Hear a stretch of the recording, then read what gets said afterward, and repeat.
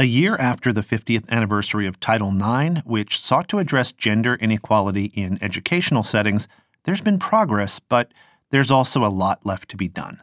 One especially tough place for women to find representation, the job of athletic director, the leadership position in college athletics. Close to 45% of collegiate athletes are women, but only 15% of Division I ADs are women. And while that figure may more than double when you get down to Division III schools, advocates for change say it's still a case of underrepresentation. Ira Porter recently joined the Monitor to cover issues in higher education, and he recently wrote about an 8-college conference that's modeling leadership in this male-dominated field. This is Why We Wrote This. I'm Clay Collins. Ira joins me today. Ira, welcome.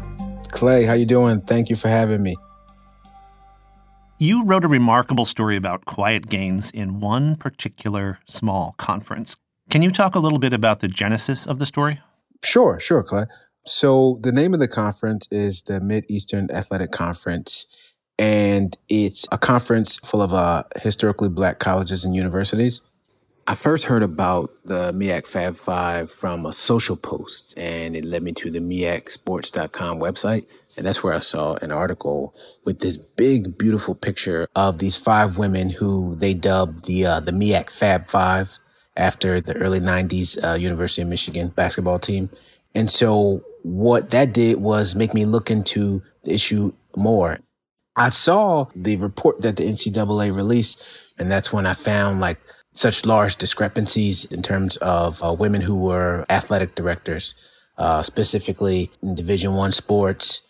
Also, I looked at the Power Five conferences, the most profitable conferences that make billions of dollars each year.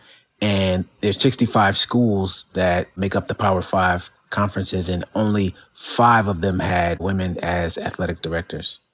So, one of the athletic directors that I spoke with as a part of the Fab Five, her name is Tara Owens, and she is the AD at University of Maryland, Eastern Shore. She was very confident in her ability and in being in this space at the moment.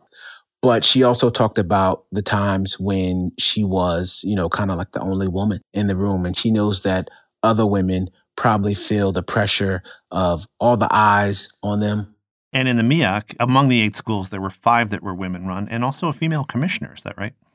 That is true. Yes. The commissioner, she is the first female commissioner of the MEAC. And although she's a trailblazer in her own right, she's more excited about the 5 female athletic directors. So she's the one who coined the term the MEAC Fab Five. And I got a chance to speak with her about that.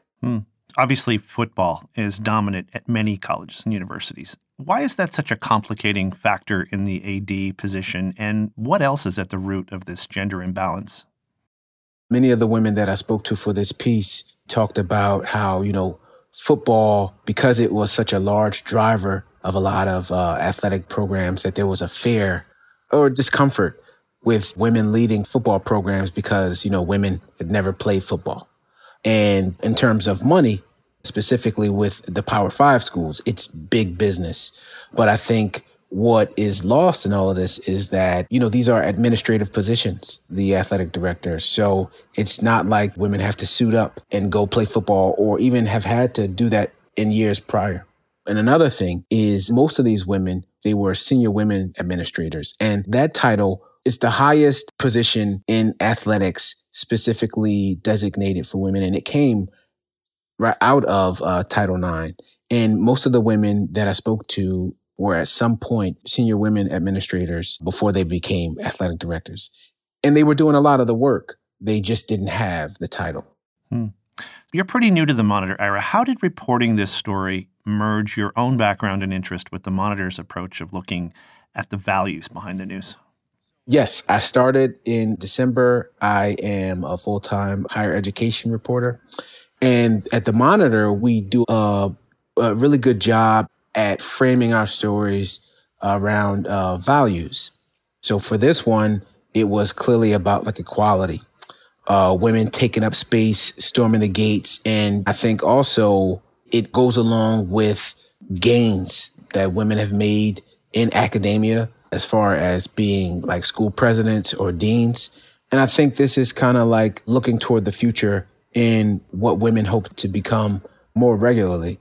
One of the cool things that I got to do was travel to a basketball game at Delaware State University. They were playing another MEAC rival, and it was a doubleheader between men and women's basketball teams. And I got a chance to just see the atmosphere that this athletic director curated.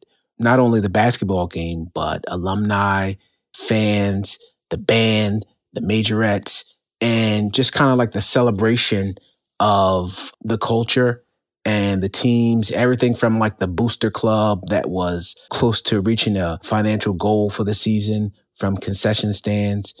It really gave me a sense of how she interacted with players and coaches, and the president of the university was there, and just the support that they put into the program. I thought it was eye-opening. You had direct access to several of these new ADs, the members of the Fab Five. What did you pick up on in terms of their personas and their motivations? I'll say that a lot of them feel like they've been preparing for this moment for years. All of them have probably at least 2 decades or more of experience in collegiate athletics, from coaching to being senior women administrators to assistant ADs and now ADs. And they talked about being very intentional about the staffs that they hire. One woman in particular, the athletic director for Delaware State University, her name is Alicia Shields-Gass, and she talked about having like transformational leadership, empowering the people who work under her, but setting a tone for them moving forward with things that she wanted to get done. These gains for women are coming from within, as you say, a conference of historically Black colleges and universities. Does that compound the win in a way that it's a leadership role for HBCUs too? I think so. When we talk about a part of the national conversation over the last couple of years with funding and everything that came out of the George Floyd protests, people are paying more attention to HBCUs. You see Deion Sanders, he was previously the coach at Jackson State University, which is an HBCU, and he brought up a lot of attention, a lot of eyes to that program and sponsorship and partnerships. And I think other HBCUs wanted to capitalize on that. And I think this is just another showcase of just being progressive. When we talked off mic, you talked about this being a movement and getting more of the national spotlight, more sponsorships, better facilities. It feels like the NCAA is taking notice. Is this more than a one-off victory for diversity and equity, this small league at the AD level? I would say I think it's a part of a much broader shift. I think, all the people that I spoke with for this, they are looking forward to what can come of this.